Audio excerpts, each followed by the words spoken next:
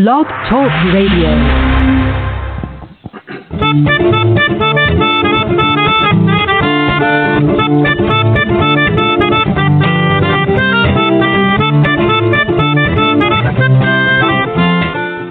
Hey, you guys, and welcome to the Steele Wars Live call-in show.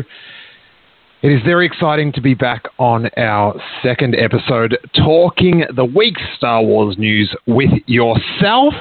If you don't know, this is the secret twin sister podcast to the Steele Wars podcast, which is on the Steele Wars, the main feed on iTunes. And there you can hear weekly interviews with Star Wars fans like Nathan Hamill, the son of Luke Skywalker himself, Mark Hamill, Julian Smirk, the associate editor of The Force Awakens, and also our co-host for today, this morning or the evening or the afternoon, wherever you are around the world. Welcome to the show from the Rebel Girl podcast on the Making Star Wars Network, Tracy Gardner. Hello, hello. How are you? I'm really well. Did you have much of a Star Wars week? I did. We got some good news. Empire Magazine stuff definitely made my week. Nice. I just plugged in my other screen. I was just having some issues as we were setting this up. I plugged in my monitor and the noise from the podcast started coming through the monitor. It was crazy. So there may be another sweet episode of a couple technical difficulties, but, it's only the second episode. Like, the people that are listening to it now, they're like, I remember back when he was, not competent at all, and now he's quasi-competent.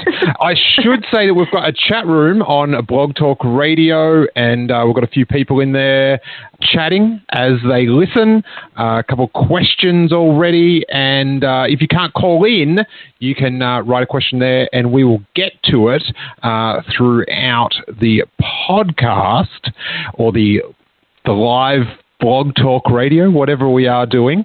And also I should point out that we have a new feed for this show. It's on a totally different feed on iTunes. So if you've already subscribed to Steele Wars, just have a search for the Steele Wars live call-in show. Now, there's a few things. We'll get to the Empire thing. One thing I wanted to bring up first was Donald Glover, who is heavily rumoured to be the young Lando Calrissian in the upcoming Han Solo: A Star Wars Story. Do you have any thoughts on Donald Glover, Trace? I have a lot of thoughts. He has, I don't know if you're familiar, but he has sort of like a hip-hop like alter ego, Childish Gambino. And hey, don't we all? Don't we all, though? His album is fantastic. It's one of my favorite albums in the last couple of years, and I really liked him on Community. I liked his little guest spot on Girls. I just think he's a funny, good actor, and I could see him being Lando. I'm not that familiar with him, and I've got this. Jackie, my wife, just begrudges me for it, but once someone's rumoured or cast in a Star Wars film, I then boycott all their films. So when their film comes out, their Star Wars film comes out like it's a new experience for me, like Attack the Block. I kept well clear. Although Darren Lutchner has reminded me that Glover, this is on the chat, was great in The Martian. So I have accidentally watched one Donald Glover film. But I'm very wary of expensive naps. You what, sorry? I'm very wary of expensive naps, and I just feel like that movie looks like a very expensive nap for me. An expensive nap? Yeah, because I'm going to pay all that money, and then I'm going to go in and just fall asleep. You should buy one of those expensive Red Bulls before you go in. This brings up a real bugbear of mine with this Donald Glover rumours, and that's the clickbait websites, right? I saw this on a Star Wars page, and the people behind the page I very much respect, and I have a great fondness for. But they posted, and I'm going to call them out, moviepilot.com, just a pile of trash on the internet, right? Their Facebook link was, like, the sizzle on Facebook was Star Wars Han Solo casts Donald Glover as young Han Solo. So he's cast. And then when you actually click on the story, it says Star Wars Han Solo may have just found its young Lando Calrissian. Now, the thing that bugs me about this, one, that they're doing it. Like, that's annoying. But why do Star Wars fans share this crap? Like, they always do it. It's just like a frustrating cycle of nobody discerning clickbait ever. Like, people just hit the share button without even reading. Yeah, like, I get annoyed when it's like say, it's like a Making Star Wars article, and then a big site covers it, and then fans share the big site covering it. Support the little guy that's doing all the hard work. Like, support the fans that are actually doing the research. But when it's just this, like, dribble, like, you're actually lying in your headline. I guess this is what I want to know. Why don't other Star Wars fans have the anger management problems that I do? I mean, because I read the clickbait, and I get angry. I want revenge. I've had to learn to kind of like temper my reactions, because I have gotten into it with people on Twitter, because one of my favorites is putting a watermark on an image that you didn't release, or a big show that I'm not going to name, just to say, like, you know, I guess neutral. I'm not going to name the big site, but there was a fairly big site who took one of our stories and, like, erased a lot of the authenticity. Like, they kind of miscoded, and then they took out, we put up some images that an artist had drawn for us, and they omitted the artist's name. So it was poor journalism all around. And of course, more people shared their article because they're a bigger site. And I mean, it's just frustrating. Like, it's frustrating when no one else holds these sites to journalistic standards. I'm with you, Steele. I get really mad. I'm glad. Us too have got the anger management problems. I swear, there's gonna be like a nerd reboot of Falling Down, and I will be playing the Michael Douglas role. We will be taking listener calls in a little bit. I think I don't have to go through the number, because if you're listening to this, you can already see the number. I'm pretty sure that's how it works. So it's to list the number. Do you think that's right, Trace? In my limited experience so far, I believe so. Because when I went in through the channel, it showed the number pretty prominently. Yeah, I think it does. So I'm just trying to get my handle on things that you have to do. But I should point out that if you are international, you can use your Skype account to call in to the American number. You just got to put +1 in front of it. Or if you are in the USA, you can just call in on your phone. You can actually call in and listen on your phone as well. Darren in the chat room says number is at the top of the page. I'll just say it once, you guys. It's 646-668-8360. And no one could have possibly written it down that fast, so I don't know. I'm just making all the mistakes of broadcast radio here. But we have got the Empire magazine has released its big Rogue One preview issue. I have very fond memories of Empire magazine, like previews of Star Wars films, way back from The Phantom Menace. They have done awesome coverage. Are you an Empire magazine fan? Can you actually get it that readily in America?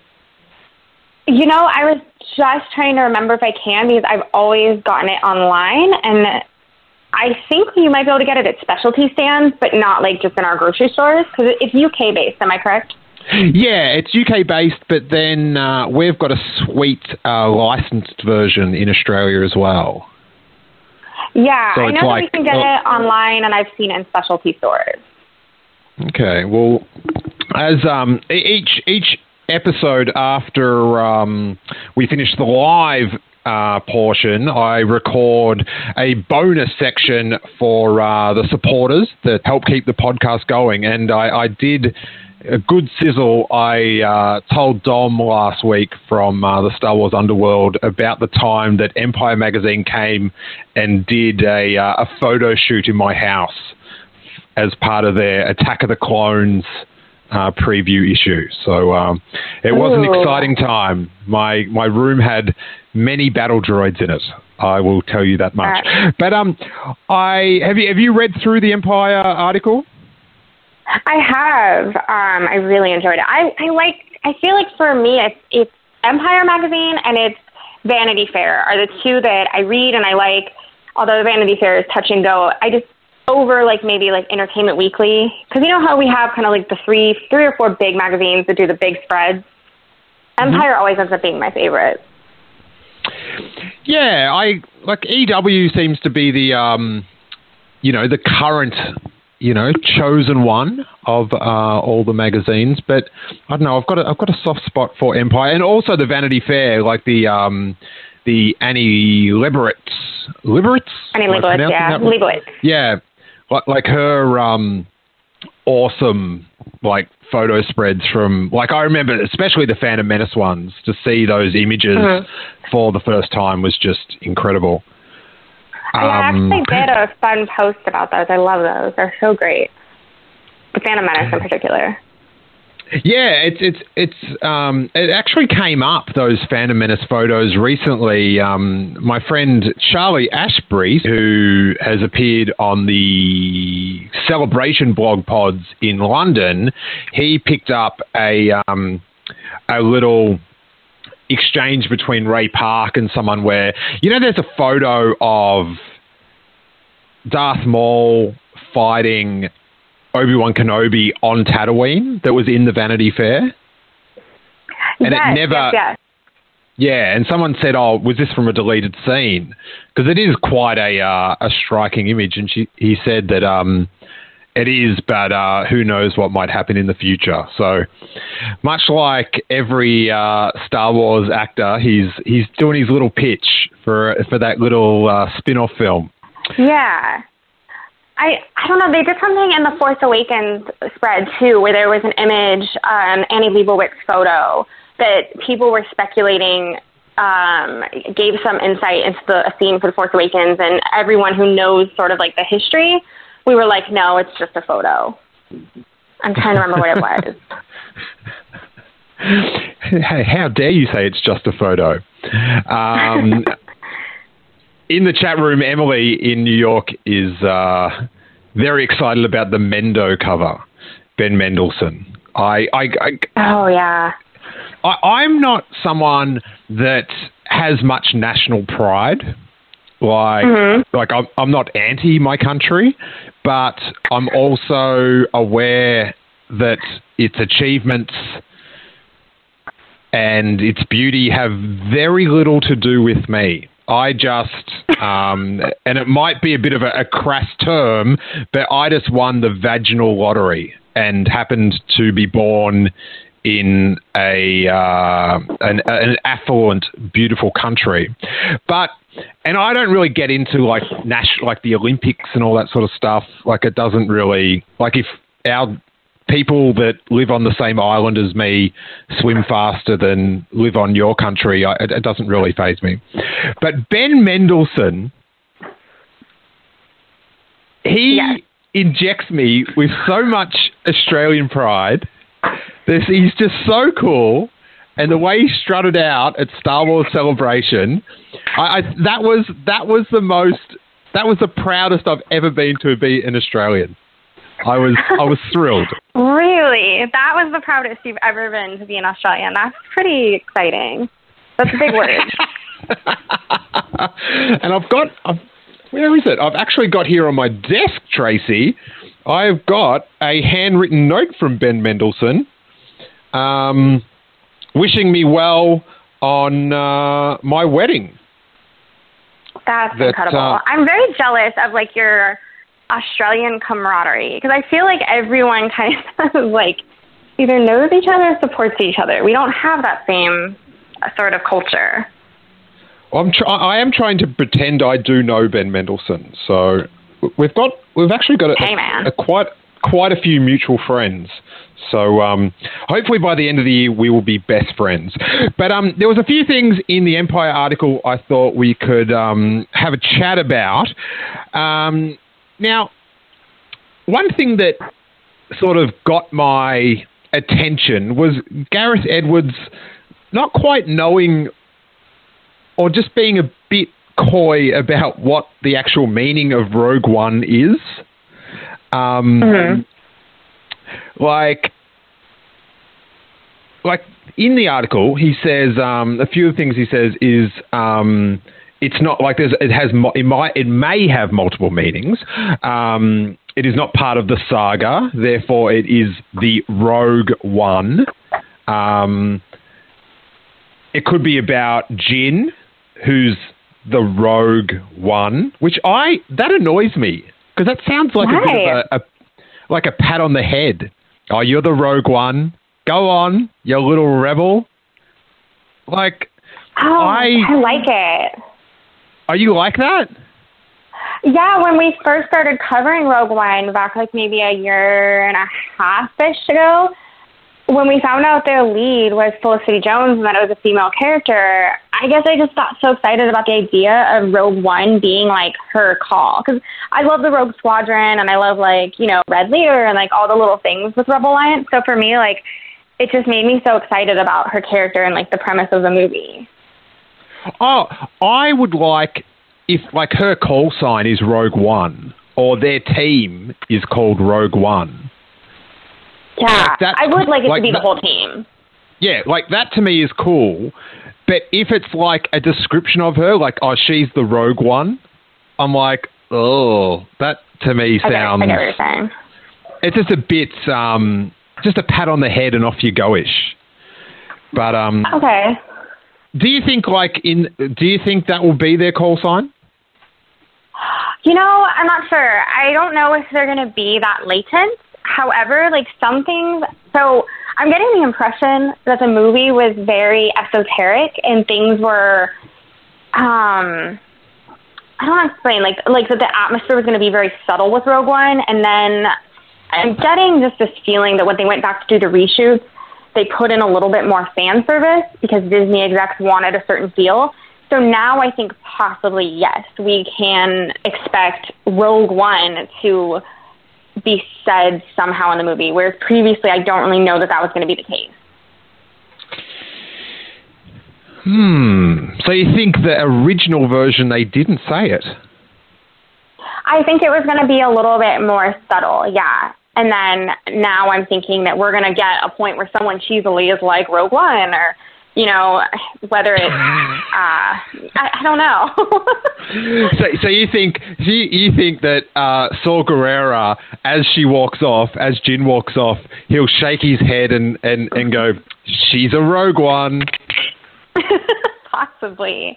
I don't necessarily. Wow. I just have a warning.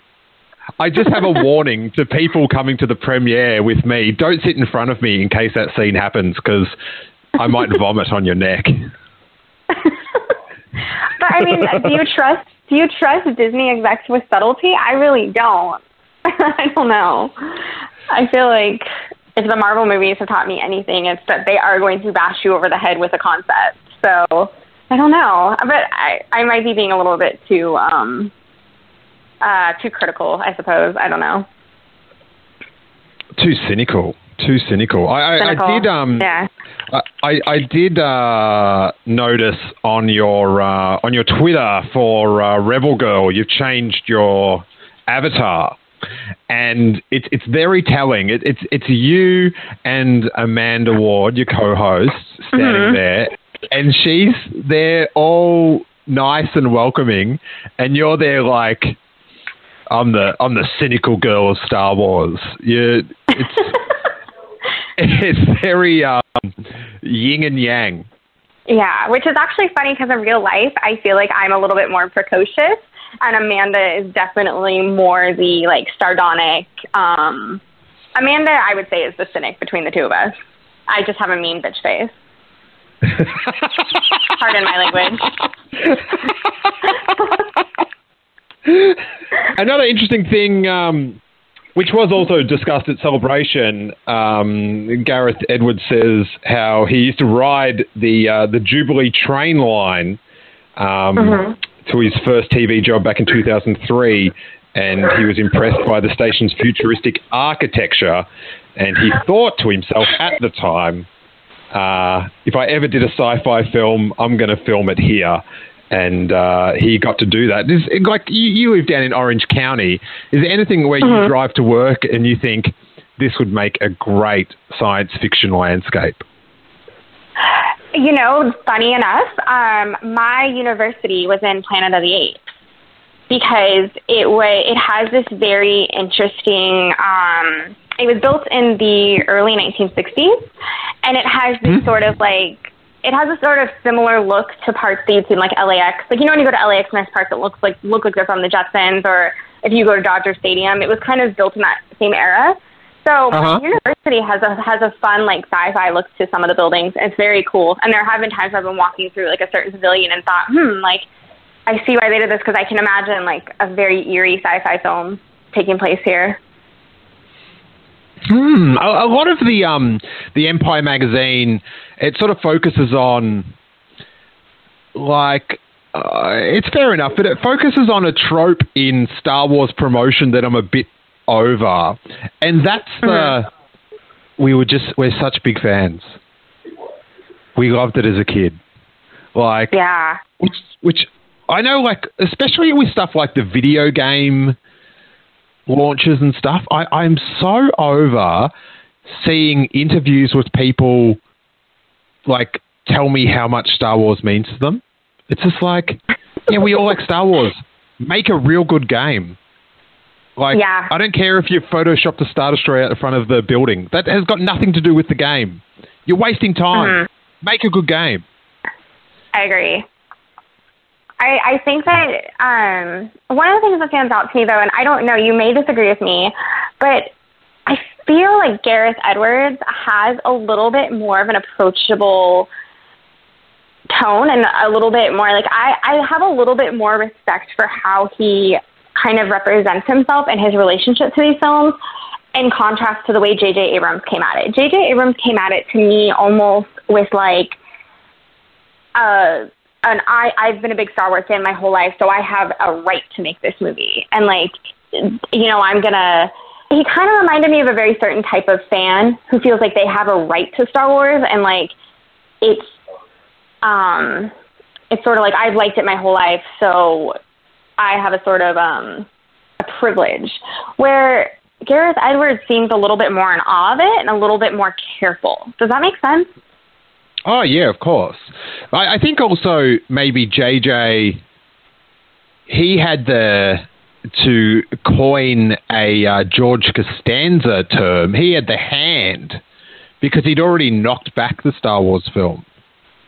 And then they begged him to do it. Like, you know, he was the Obi-Wan Kenobi, help me, you're our only hope of Star Wars Episode 7. And, yeah, he definitely had that confidence. Like even when he was interviewing about how big a thing it was, he still was just like, yep, and I'm going to kick it in the dick. I'm going to nail this. Yeah. And then there's the parts that just rub me the wrong way. For instance, I mean, I've talked ad nauseum about how much his kind of jamming practical effects down our throats was really off-putting, but also, I know it's so small, but for me, it was a huge kind of character move. The Jar Jar joke about Jar Jar's bones being an Easter egg. I don't know why that just really, really bothered me, because it's just, we get it. People don't, you know, there's a vocal minority who hate the prequels and they hate Jar Jar, but I was a kid when I watched The Phantom Menace. So for me, it's kind of like, wait, why do I have to hate this thing? Yeah, but I don't know, Star Wars fandom has a long history of just repeating the same joke. Yes. Like the ironic love of Kitster. Jar Jar Binks bashing and stuff like that. It's just, it's done. Let's joke about new things. There's a whole new film to make jokes about. But yeah, I that was a weird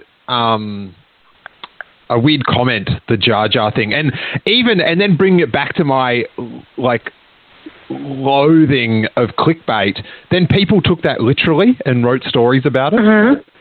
It's like, oh, insert the JPEG of Jean-Luc Picard with his hand in his head to this conversation. Oh yeah, I cannot use that meme enough. That's why your Snoke sticker is just my favorite thing. I actually gave Gareth Edwards in person your Snoke Theory sucks sticker, and he looked at me very confused. I'm not sure if he was because he was getting bustled through the convention or what, but he gave me a very befuddled look. It's like, what are you doing? I don't understand. One thing I did love in the Empire article was that the 3 posters that Gareth Edwards had up in his office. One was for the original Star Wars, because it's a Star Wars film. Another was Apocalypse Now, because it's a war film. And I'm not sure how often these 2 posters have been in the same room before, but Apocalypse Now, and then he had A Caravan of Courage, an Ewok adventure, as an ode to being the very first Star Wars standalone film. Now, and he also told a story about when George Lucas was on set, he sort of tried to stand in front, hoped that George Lucas wouldn't see the Caravan of Courage poster, as he thought he might be taking the piss of the film, but it was actually a deep respect. Are you a Caravan of Courage girl, Tracy Gardner? I have a very public hate for Ewoks, but I did like the Ewok Adventure movie. All right, I just got to cut your line. I've just got to cut your line right now. How can you hate the Ewoks?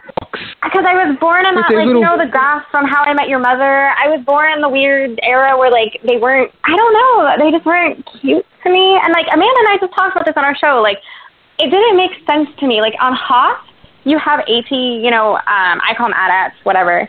You have AT-ATs and you have the Empire being such a formidable force, and their army is just being something to reckon with.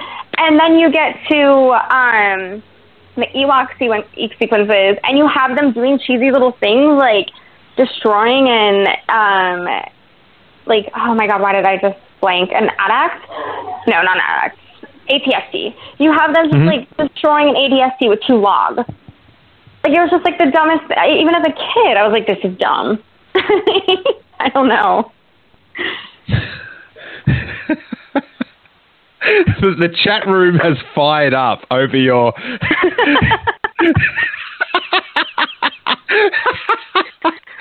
Emily has stated genuinely hurt by the lack of Ewok respect. I agree. Well, the Ewoks were based on the Viet Cong in the Vietnamese War, and it was because they knew the land so well. It was their country in this sort of rugged terrain that they could set these traps. And I guess to keep the rating that Return of the Jedi had to have, that they couldn't use the actual Viet Cong methods of, impaling people on nails and that sort of stuff. So, yeah, I imagine that would not have gone over well. No. Particularly in the early 80s. But it's so funny that you diss the logs. I actually vividly remember watching Return of the Jedi in the cinema and seeing their log setups and going, genius. Great work, Ewoks. They did not see that coming. I don't know. This has really derailed the whole podcast, Tracy. I'm really upset. I apologize. Another thing in the Empire article that I found interesting was the Death Troopers, which Gareth Edwards went into the Lucasfilm archives and sort of went through all the old Macquarie pictures, and he noted how the original Stormtroopers were quite leaner, like a taller, leaner design. So they got they redesigned the Stormtrooper suit to fit a 7-foot person to make it a much more of a striking, sleek version of the Stormtrooper, who could probably also destroy you in a game of basketball.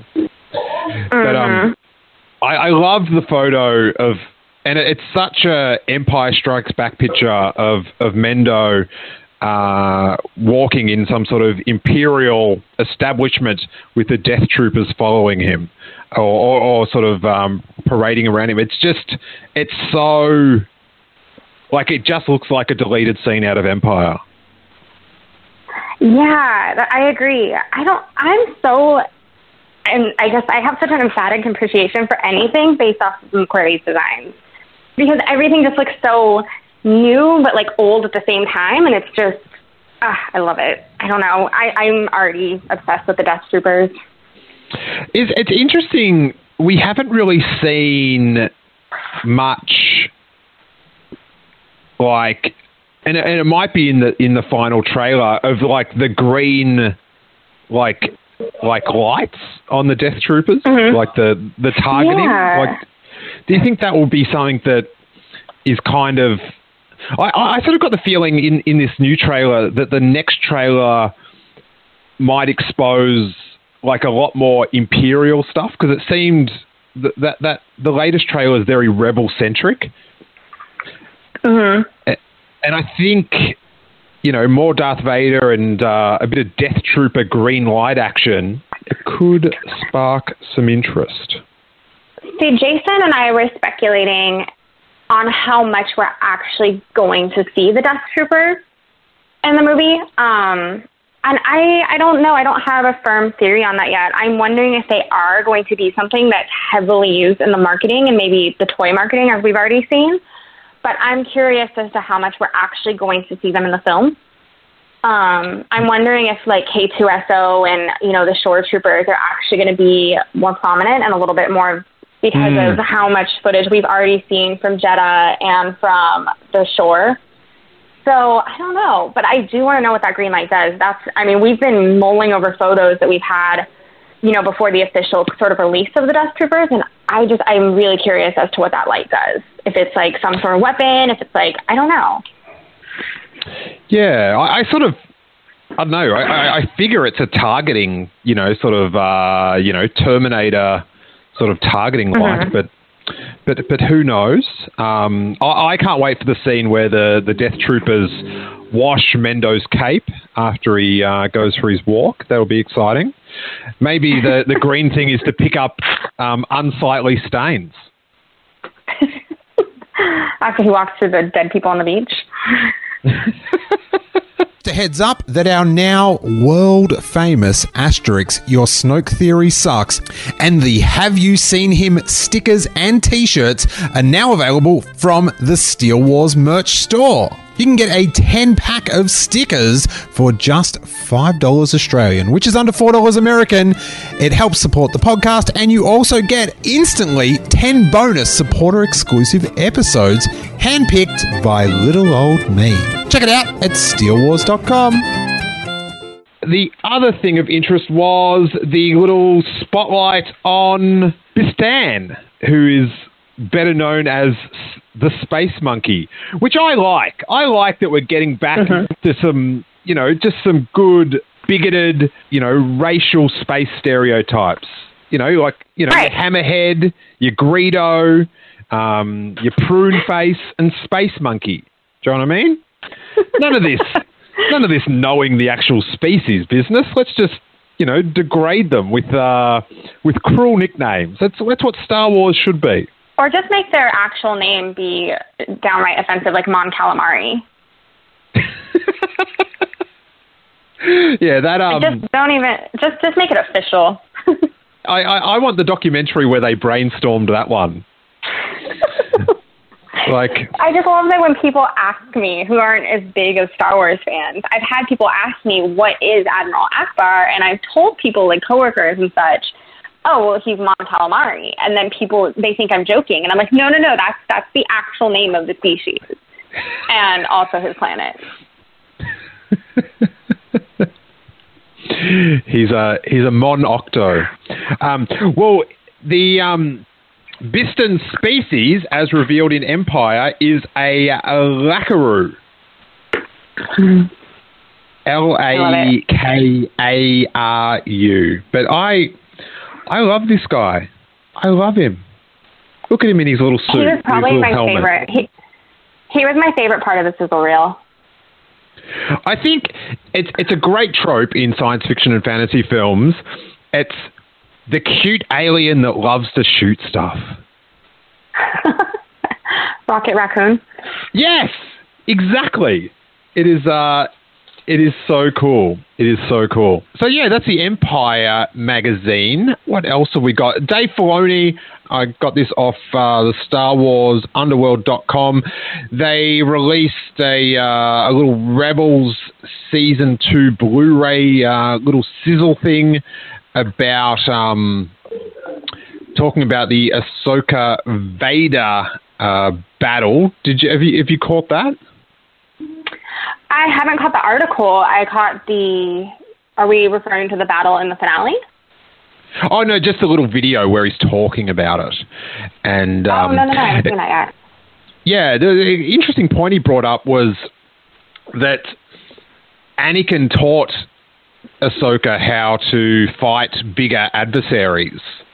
So, because you would think that Darth Vader would just clean up Ahsoka, but it's that thing of like, he taught her all the tricks, like all his tricks, which sort of balances it out. What did you think about the finale of season 2? You know, I'm very torn on Rebels. There are aspects that I love and aspects that fall flat for me. You know, I liked Ahsoka. I liked their final battle. Honestly, my favorite part of the finale, though, was definitely Darth Maul's character and having him back.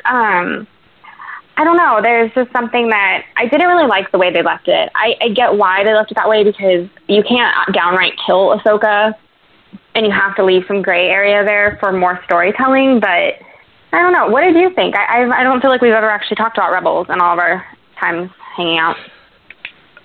I like the finale. Like I like Darth Maul in the cartoon, but I wish it wasn't Darth Maul. Like I just wish it was his brother or something. Okay. Yeah, it's one of the Phantom Menace is one of the highest grossing films of all time, and he dies in it. He gets cut in half. Right. It's a boggling George Lucas decision to like you killed him, George Lucas. Live with it. Right. And then how do you feel about Boba Fett? In what way? And then making it canon that he survives the Sarlacc pit. I don't know. I don't think that's canon. It's more he just said. But I'm fine with that because my preference is he's dead. Right. Partly because people that want Boba Fett to be alive are so annoying. I remember when that Battlefront preview clip came out, and Boba Fett's like jetpacking, and you can see a sandcrawler and stuff, and that was back when they were saying that the video games are canon. And right. And people were like, "Oh, that's it, it's canon. He's there," and I'm like, so where is this canon battle that's got a Jawa sandcrawler going through it? Like, what is that scene? But I don't mind, because I read, that the Boba Fett, whatever that, was it the Bounty Hunter trilogy or something? It was like an EU novel, and he crawled out, and Dengar nursed him back to health. And I thought that story was as ridiculous as saying that line is. Well, to Dengar's credit, he does know a lot about how to apply a bandage. So he's probably one of the best people in the Star Wars universe to look after you after a lot of acid burns. But I don't mind that.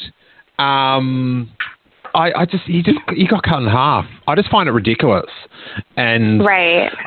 I think when people say, oh, let's, do a Darth Maul film, or, like a film where Darth Maul confronts Obi-Wan Kenobi on Tatooine during the Dark Times, I just don't think, like, as a film, I think the mainstream movie audience would mock that it's like he's dead. I just don't think it would get that. I don't know. I just think it'd be a very ridiculed move to bring out a film like that. But I just wish it was his brother. Just Savage, yeah. Savage is insane. Yeah. I love him. The JediTempleArchives.com has got even more leaks of Rogue One Hasbro products. There is the TIE Striker, the U-Wing, and a bunch of multi-packed figures. I think it's time, Tracy, for whoever this is that's keeping the secrecy around the products, whether it's Hasbro or Lucasfilm, just cut your losses. Announce stuff as soon as you can, because it is proven you're never going to keep this secret. There's Rogue One toys out in Asia now. Yeah. Like you just had 2 major conventions to announce stuff. If there's product in stores now, that means you had samples to show. You had photos to show. And I can't work out what the strategy would be to keep this secret. And also the logic, like the sort of, like they won't leak this time. They will. The desire for information is far too great. And I just think they're wasting opportunities to excite fans. I agree. And I don't really, and we're obviously working for, making Star Wars throughout the years. I've encountered sort of the way fans get treated for wanting to know this information and for leaking this information or seeking it out. And my big thing is, like, do not vilify the fan base that makes your money. Like, I mean, I know people that I know personally, I'm not even a collector. And on Force Friday, I spent easily $400 in one shot. So imagine what collectors are spending when they release these toys and, all the money that they're putting in their pockets. It's like, treat the fan base a little better. And I feel like that's a common sentiment among people about Hasbro in particular. Like, why the secrecy? I understand that sometimes they are working out glitches and they don't want the wrong version of the toy to be released. I get it, but to just hide everything from everyone and be so crazy about it and then have these big Force Friday reveals. And I'm not even a big fan of that whole setup with having everything come out on Force Friday. I just think it's dumb. Oh, really? I love that. I just wish that everything would come out on Force Friday. See, that's what I feel like. I went to one of the bigger Targets in Orange County and did the whole thing where, you line up, and having everything be so limited and seeing how disappointed some people were that they didn't get what they came there for. And I don't know. I just think you should treat the people who are, spending the money on these things and have this like huge passion for collecting. I think that they should appreciate that a little more. I don't know. And how do you mean? Like, how do you think they're not being shown respect? I think a lot of times with like the reveals, like you said, just acting like, these leaks are such a big deal, or hiding a toy. Like you said, if they have an opportunity to show us what we can look forward to and like what we're going to spend our money on, like just show us. Just, don't make it so cryptic. Yeah, it's just like you're not like I love Star Wars events and Star Wars excitement. So that's why I like the Force Friday, because it's a chance for a bunch of lunatics to go to a mall at midnight. Yeah. And hang out, and it's dumb. It's just dumb excitement, and I just think when they waste like every bit of information that's released is like you're spending excitement, like the currency of excitement, and it's so fun at Comic-Con. Me and Jackie just laugh so much is when they release, they show a photo of a new toy that's coming out, the oohs and ahs around the room. Like, it's just, like, bless everyone. I just cherish the noise of, like, oh, like, you know, it's fully like, he's got a new hat. Yeah. And when they don't take that opportunity to do that at these big events, and then they have to like release stuff like through this, you know, stuff is leaked. It's just like, you wasted that opportunity. Now you don't have this excitement to spend anymore. You lost it. Like it fell out your back pocket when you're on the train, essentially. This metaphor is going too far. And then when they have the thing of like, which occurred when The Force Awakens came out, and there was that, the Rey figure that got released early, and it was in Walmart, and then people bought it and put photos of it on the internet. Now, this annoyed me for two reasons. One,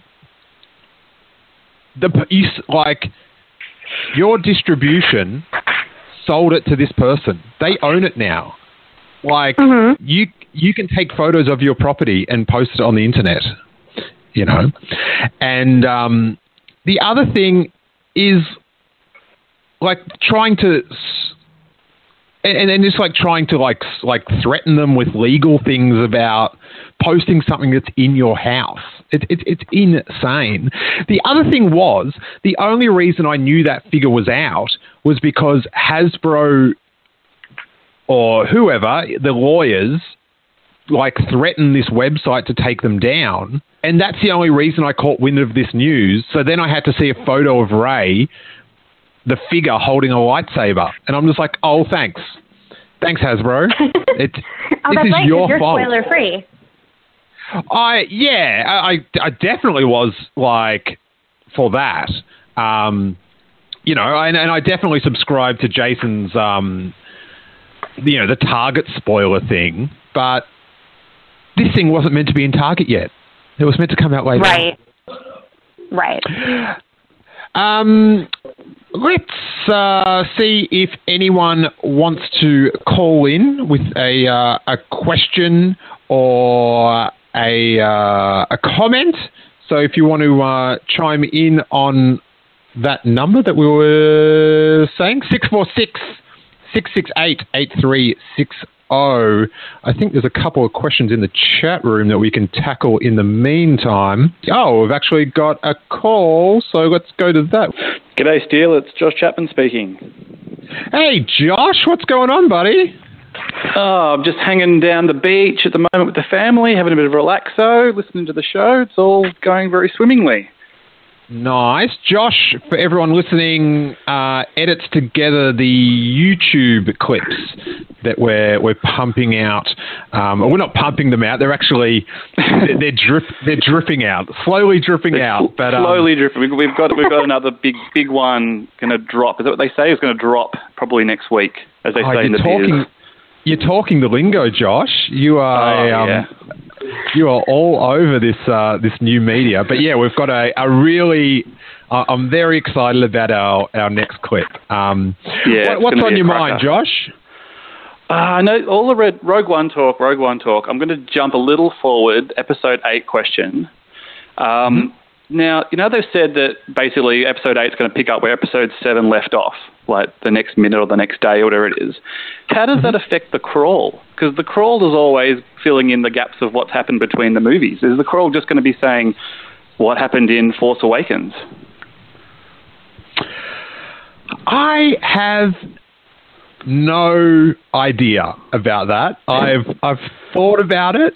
I guess it could sort of cheat time a little bit and talk about that Kylo Ren's, you know, I guess sort of recap what happened that. Yeah, that unless there's all these new bits. Unless they're kind of going all the bits we don't know about. Yeah, what do you think, Trace? I have actually discussed this with quite a few people. I honestly don't. I think that they were being cryptic when they were saying that it's going to leave off exactly where it ended. I genuinely do not think that the film is going to open with that helicopter shot of Rey and Luke. I think we're going to open with what's going on with Leia, possibly, and I think the crawl is going to address Finn waking up, and I think it's going to address the remnants of the First Order and sort of maybe do a fight, because you know how the crawl has to kind of address where Luke is at. Maybe just address Luke and Rey meeting, but I don't know. I don't know that I want the film to start right off then, and I don't know if it's going to. I think that would kind of be a tricky choice. Yeah, it's a bit weird, but we'll see. It's just usually it's at least a year or two or a couple of months, and right. And it sort of fills in the gap of what happened or sets up the goings on. But considering, you know, if it is that shot of Luke and Rey, then maybe if not other things, and they come back to them further into the film. Yeah, like, I guess if that's the story, do you know what I mean? If that's the story that Rian Johnson saw or wanted to tell after, you know, reading the Ep 7 script and seeing the film, then, you know, that's what he should tell. If that's where the most interesting things happen, is directly afterwards. Like, here's the thing. If, just say they started Ep 8 in 6 months' time after The Force Awakens, like, everyone will be pining, like, oh, I hope they write a book about what happened directly, you know, when Rey arrived at Ahch-To. Like, everyone would want that story. And I guess and maybe the other films really. Oh, sorry, Steele. The other films don't really end on that. Have never ended on a point with a hanging thread like that. If you know what I mean. As much, I mean, maybe Empire a little bit, but not so much in the middle of a conversation about to start, rather than.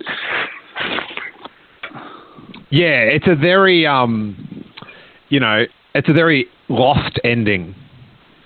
You know, almost the end of Lost season 1 or something like that. But I don't know, like, for all you know, J.J. Abrams' brilliance, I think he's great at setting things up and without any thought about how to finish things.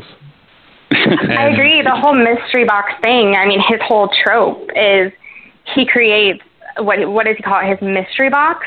But if you don't put any thought into what's in the box, then all these things surrounding it, they just feel empty. And I'm also, you know, I'm with you, Josh. Like, back in my day, we had a Star Wars every 3 years, and they skipped 2 years of Star Wars time, and we loved it. And it is hard to get, you know, like, I like when that clip was shown of them filming back on Skellig Michael, I was like, oh, that's going to be a flashback. Like I was in denial that it was going to start directly after, because that's not my Star Wars. Like, I like my 2 year breaks. I think it lends itself to probably bigger picture, as in, you know, you've got 7, 8, 9, but we kind of assume that 8, 9, 10, you know, that 8, 9, 10, 11, 12 will probably have similar characters anyway. There won't be the jumps, so you can tell a more condensed story in a trilogy, because we know there are going to be more films. We know there's going to be more story. You don't actually have to spread yourself over a longer period of time, because it's not like the story's going to wind up at the end of episode 9, really. Yeah, I always think about episode 9, like, and of course there'll be an episode 10, but again, it's the traditionalist in me. It's just like, I hope that really wraps up like a big, like, chapter in Star Wars history. it could be the end, and if you wanted to go off, you could, but it has to be a completely satisfying ending. Yeah, and then like Return of the Jedi, you were just like, woo, yeah, sweet party, we're done. and I also hope that they give us a break as well. Like, they can go do a standalone films and stuff like that, but it would be nice to have a bit of a break. The thing is about them starting directly afterwards is when they open back up to that scene of them handing the lightsaber over, I wonder if, like, my concern is, should I finish the end of the swear word I was saying when I realised that was the end of the film? Yeah, I think I heard that. I was in that screening with you, Steele, and I was up the front row. I think the front left row, and I think I still heard you, over all the cheering and everything. I remember I had to run to go set up the podcast, or get everything going for it, and I remember just getting up and just going, I can't, I didn't even have time to think about the cruel prank that had just been played on me. Like, I was impressed, but I was like, business. Someone gets you with a really good prank and you're annoyed, but you're like, oh, well done. Sweet. I still know absolutely nothing. Congratulations. You're making me sad and happy that I work for a spoiler site, because part of me wishes I could have had that reaction. But then part of me is like, oh, I guess I was spared that reaction because I knew the ending for so long that for me, I forget that was a surprise for people. So I'm like, am I jealous? Did I want the massive stream of cursing in the theater, or I remember just really being glad to have to go to the bathroom, because I remember we were at the pub before the screening and I had a few too many beers because of the nerves. And then about 10 minutes into the film, I had to go to the toilet, and I'm just like, I'm going to ignore it and take in the film. But as soon as the credits come up, I'm like, oh, I've got to get to the bathroom, quick. And didn't even have time to suck it in, to really take it in until we had the live show after. So, all right, Josh. Well, episode 8. Do it all again. Episode 8's all about nappies, mate. Get them on. Yeah. Get them on. Oh, look, I've got a 1-year-old. I've got boxes of the stuff, so that's not a problem. All right, mate. I'll speak to you next week, and we'll preview some more stuff on the YouTube. Hey, what we're going to do is drop some hot content. Oh, we're going to drop some hot people. We're going to melt some faces with some hot gear. All right, Josh. Thanks so much. I'll talk to you soon. See you, dude. Ciao. Hey, you guys, if you want to support the podcast with a few bucks each month, get full access to the full-length interviews of our entire back catalogue, along with bonus Q&A eps and bi-weekly episodes of Gonk Droid's Trash Compactor, and best of all, never get your podcast interrupted with this sort of promo ever again, join the Steele Wars supporter page. For just $3 Australian, which is about $2.20 American, you can help the podcast keep being produced each and every week for you. You will get access to a supporter-exclusive RSS feed that will bring you ad-free podcasts as well as all the bonus content directly onto your podcatcher of choice, and listen with the warm glow that you're chipping in a few bucks to keep us going. All the details are on steelewars.com.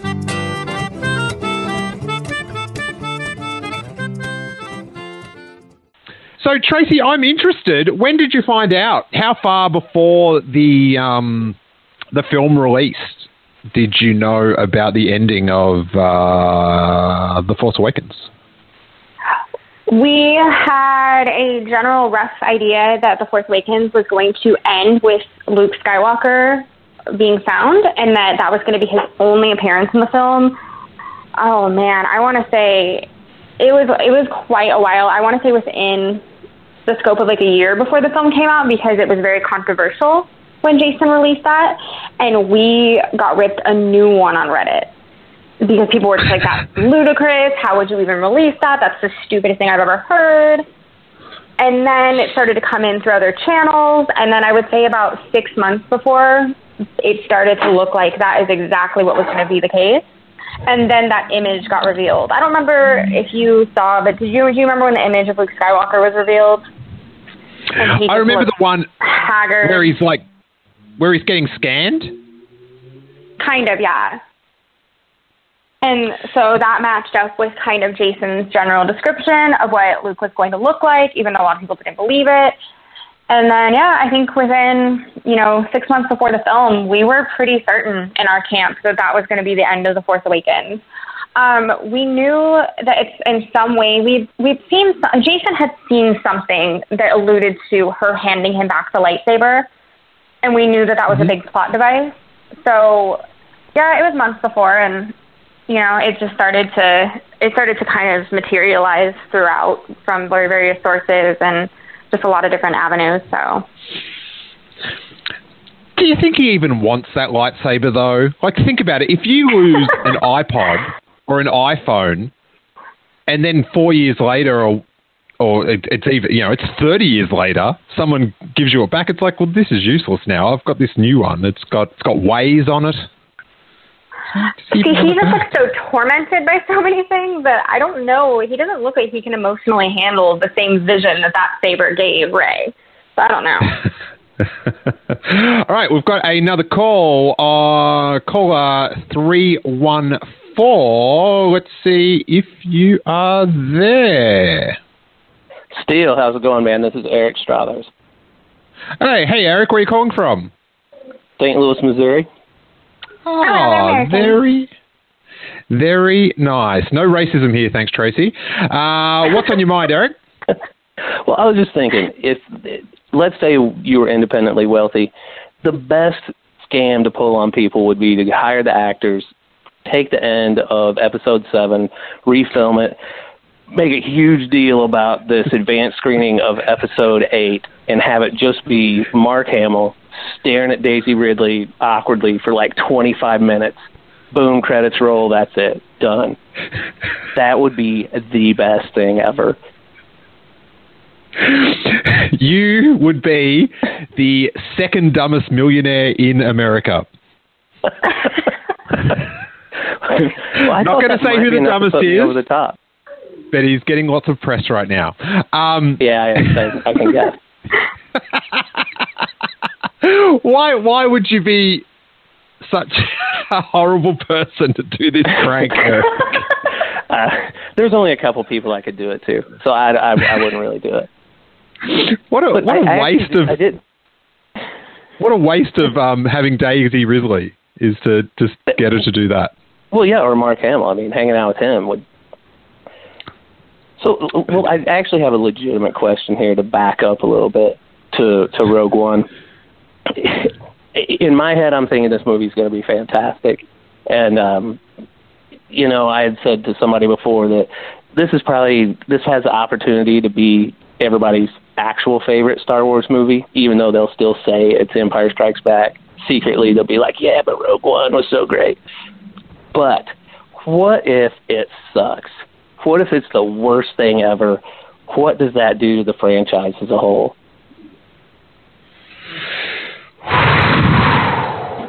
I mean, don't you feel like a lot of people felt that way about The Force Awakens? I feel like a lot of people hated it. In encounters with casual Star Wars fans who don't devour things the way we do, I feel like there was a general consensus that it sucked.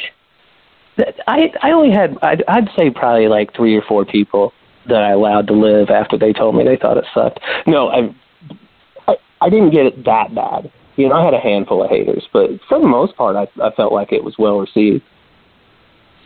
Yeah, I heard so much negativity. Oh yeah, I heard definitely far more positivity about it. It was weird. I know like a few comedians that aren't Star Wars fans at all. Like they're just like, it's on at the movies. That's it sort of thing. And they were they couldn't get over that it was just. To them, it was just a remake of Star Wars, which I think is people get very defensive about that. But from standing afar and watching it, it's not that different. Like, I know there's a lot of differences, but I mean, in broad scopes, it is very similar. And I think, and I've said this many times, that I think the first half of the film is maybe the best half of a Star Wars film ever. I just think it's the first half. Yeah, and then I agree. once they get to Maz's castle, things begin to get confusing, and the R2D2 thing. It will never not trouble me. I desperately want an explanation that is decent. But I think to answer your question is that if it does suck, then I don't think it will do as much damage as a saga, because you've got saga film next year, you've got it back. So I think it will definitely put them in panic mode over the stories, the spin-offs, whatever you want to call them. But I still think you can bounce back with episode 8. That said, I do think it's going to be pretty good. I'm inclined. But what I want to know, Eric, is have you been in contact with Felicity Jones to set up your advance screening of Rogue One? Well, where she just stares at Mon Mothma for 20 minutes. I think I would pay. I'd go see that 15 times.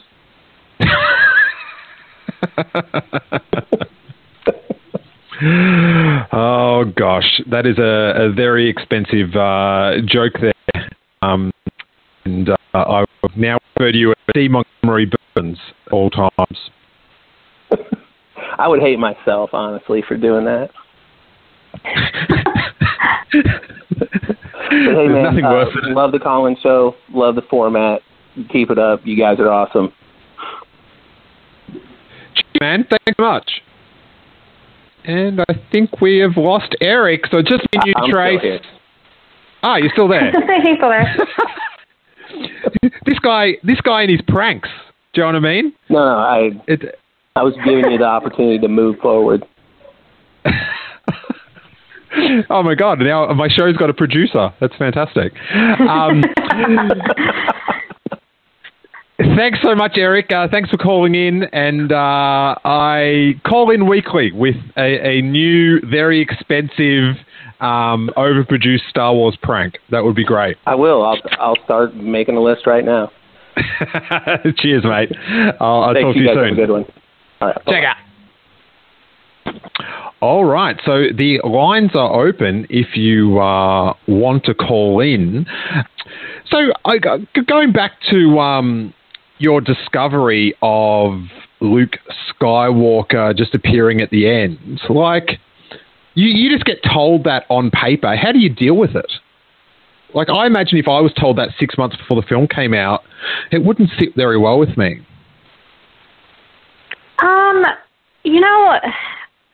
I'm so open to.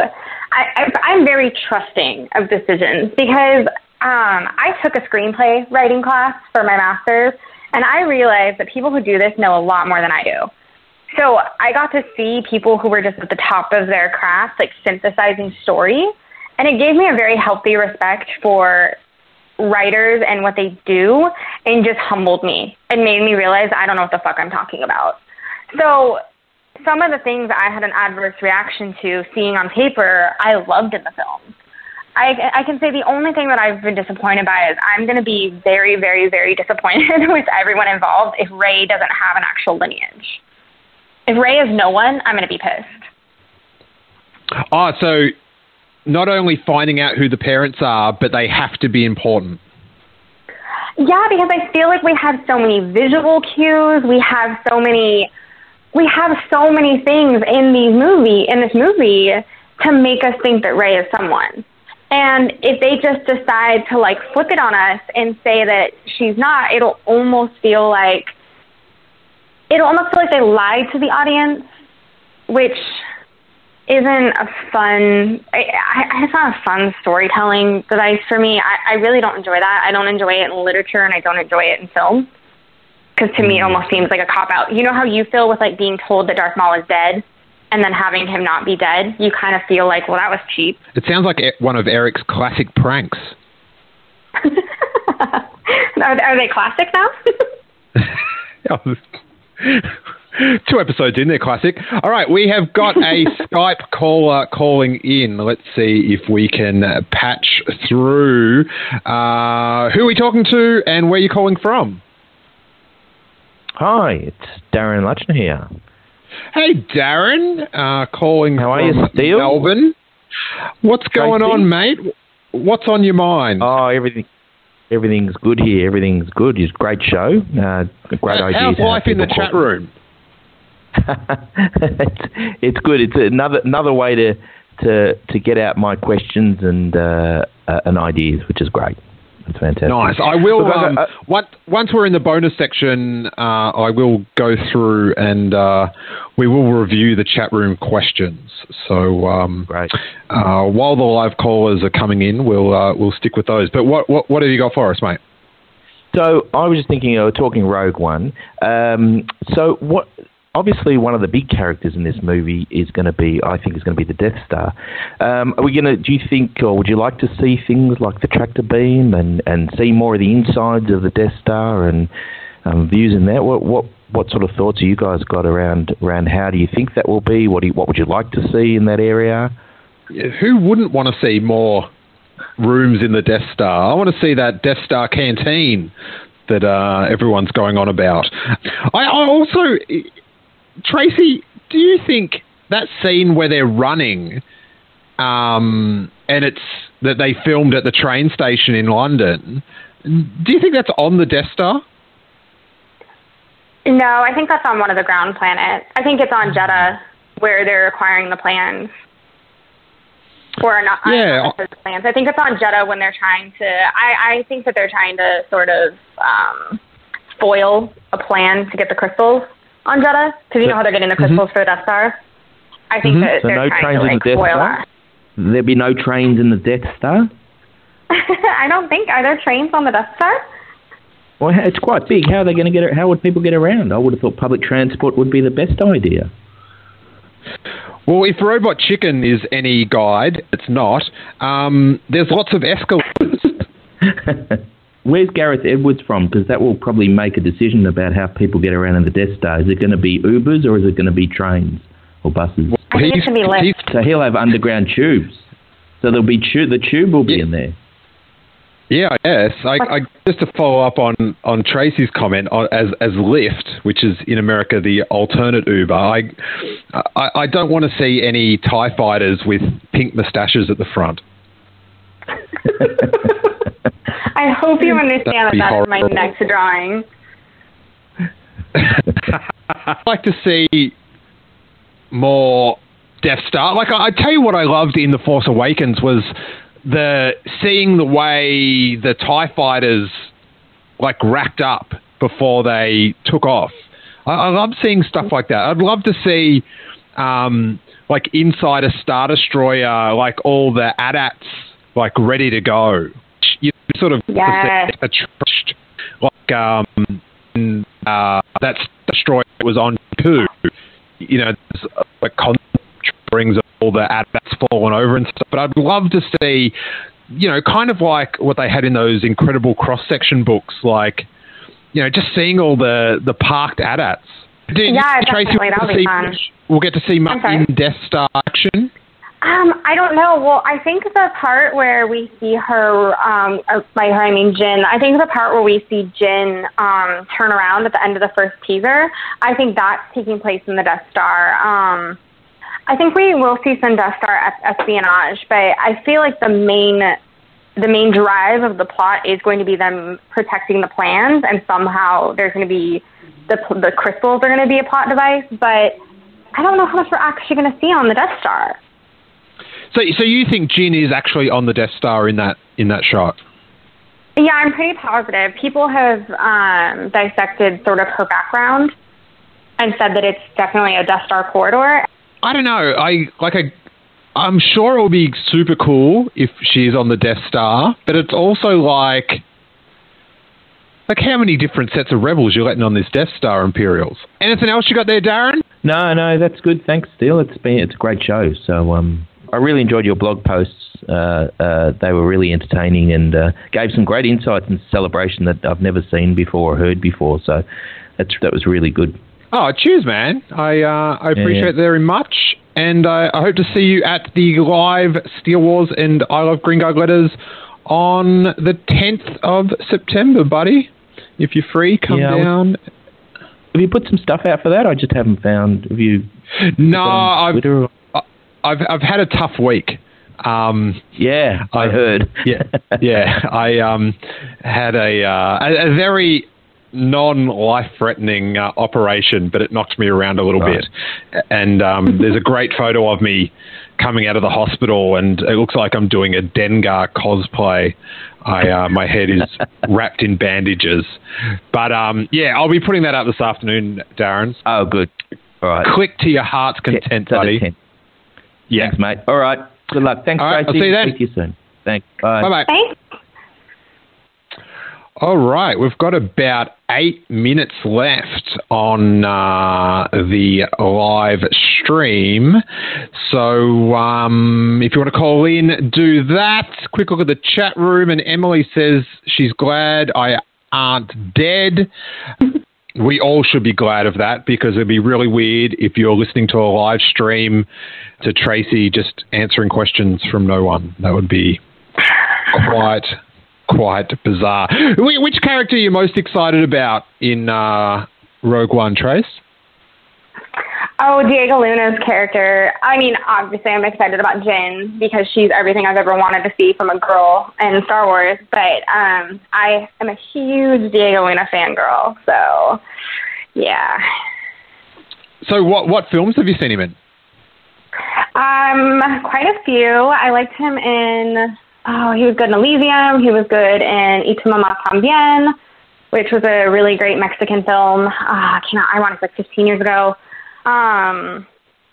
He's always been a staple in Mexican cinema. And then, I've just always been a big fangirl. I'm trying to think of what else he was in. I can't remember Elysium. I remember being disappointed by it. It's a really... I wasn't super stoked on it, but his character was really cool.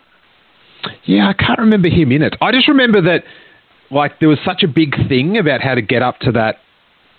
Was that called the Elysium? And then... Yeah, the city. Yeah, and in the end, he just seemed to do it super easy. It was just like... Right. I thought you said this was hard. And that sort of actually brings me back to the, too many rebels getting on and off of that Death Star. Let's lock that shit down, Imperials. Come on. I think that genre of film is just cool. And then I have to kind of out myself for an insanely guilty pleasure. I really like Dirty Dancing Havana Nights. Oh my God. Way too much. I don't like the original Dirty Dancing because it was very before my time. But Dirty Dancing Havana Nights is one of my favorite guilty pleasure movies, and he's the main lead in that movie. So you don't like the original Dirty Dancing?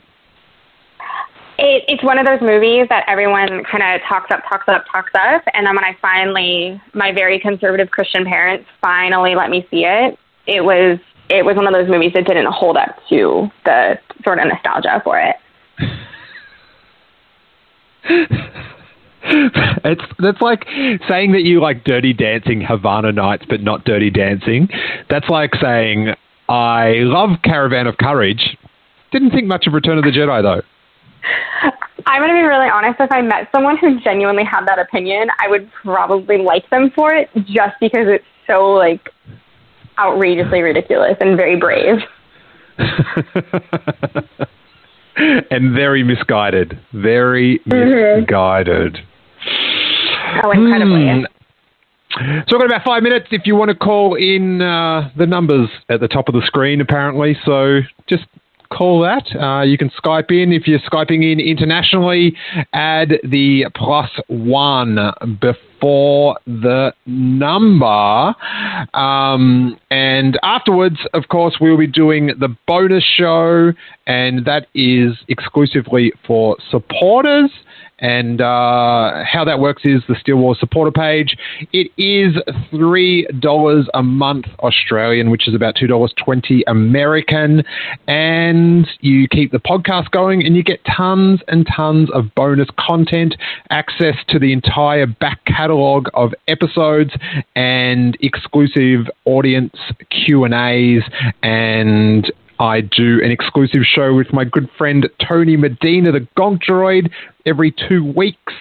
And then you get bonus shows at the end of this. And you keep the little podcast going. And last week, subscribers got an extra hour. So what does $2.20 buy in America, Trace? $2.20 would buy, I think, half a gallon of gas. Maybe a little more, maybe like 2/3 of a gallon of gas. Or maybe a cheeseburger. Yeah, actually, you can buy a lot of fast food with $2 here because America. All right, well, maybe don't subscribe. Go buy a cheeseburger, because that sounds pretty good. Keep in mind that I haven't had breakfast yet, so I'm just like, yeah, cheeseburger. But, on the chat room, Catherine Caneen's chimed in. Being a supporter is totally worth it. But, yeah, $3 a month keeps the pod going. Before we wrap up, would you like to plug your social media links and your awesome podcast, which I just listened to the latest episode and had a lot of fun listening to? Oh, thank you. I love that. So I'm Feminist Nerd on all social media channels. And let's see, we are MSW Rebel Girl. So we're part of the Making Star Wars Network. And it's girl like Riot Girl, the music genre. So it's GRRRL. A feminist Star Wars podcast. I don't know. I've never thought of it like that. I just think of it as a Star Wars podcast. I think if you're maybe I just think it's just two people talking Star Wars, but I guess it is. I like that. That's very flattering. That means that we open up, I suppose. And then I also have a big cartel for my Star Wars art. And you can find my art at iRebel Art. So it's I, like lowercase, like rebel, like rebel, because I love Jin's line on that trailer. And that's a big cartel. And I'm super impressed with the stuff you're doing. I love that. Oh, thank you. Yeah, that sort of, I don't know, how do you describe that type of painting? I guess mixed media is the best because it's a blend of ink and watercolor. So yeah, it's really nice. Well, we are down to the final minute of the show. We'll be recording a bonus section for our supporters. Thank you to everyone that chatted in the chat room.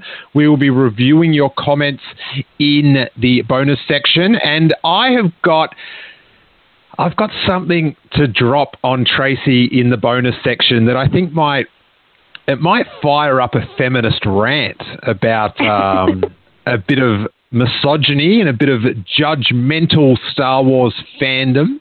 I saw this last night, and I'll be delivering that to her in the bonus section. Next week, if you're in America, it's Friday nights. If you're in Australia, it is Saturday mornings. We will have Mr. Sunday Movies from the very popular Weekly Planet podcast.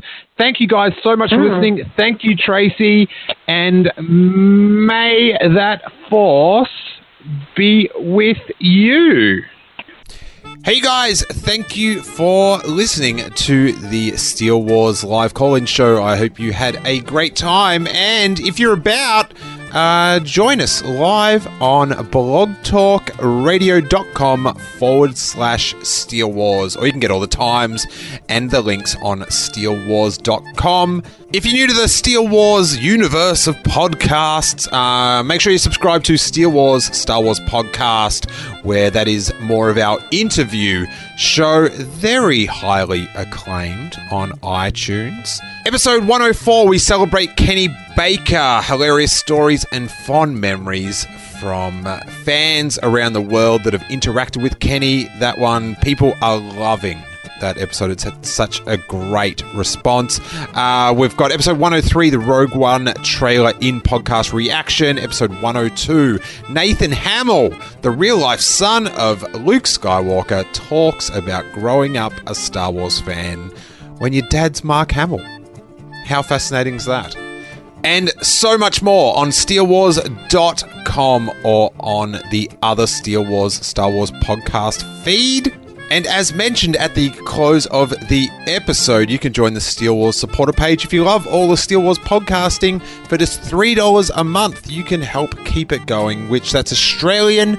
It's about $2.20 American and probably about £1.50 in the UK. And what you get is access to the entire library of Steele Wars interviews, over 100 episodes, bonus episodes, dozens of bonus episodes, and which is the new tradition, you get bonus portions of the live call-in show. After the show finishes, we keep talking. So what you missed out on was about half an hour of Tracy and I discussing some very interesting misogyny in Star Wars fandom. People uncomfortable with girls dressing how, in my opinion, they should be allowed to dress.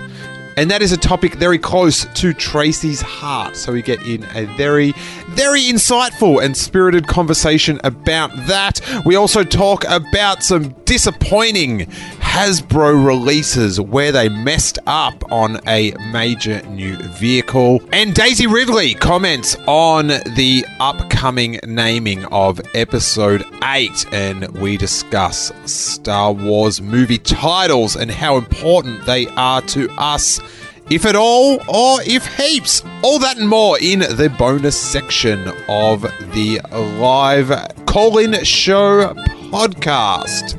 Thank you guys so much for your support.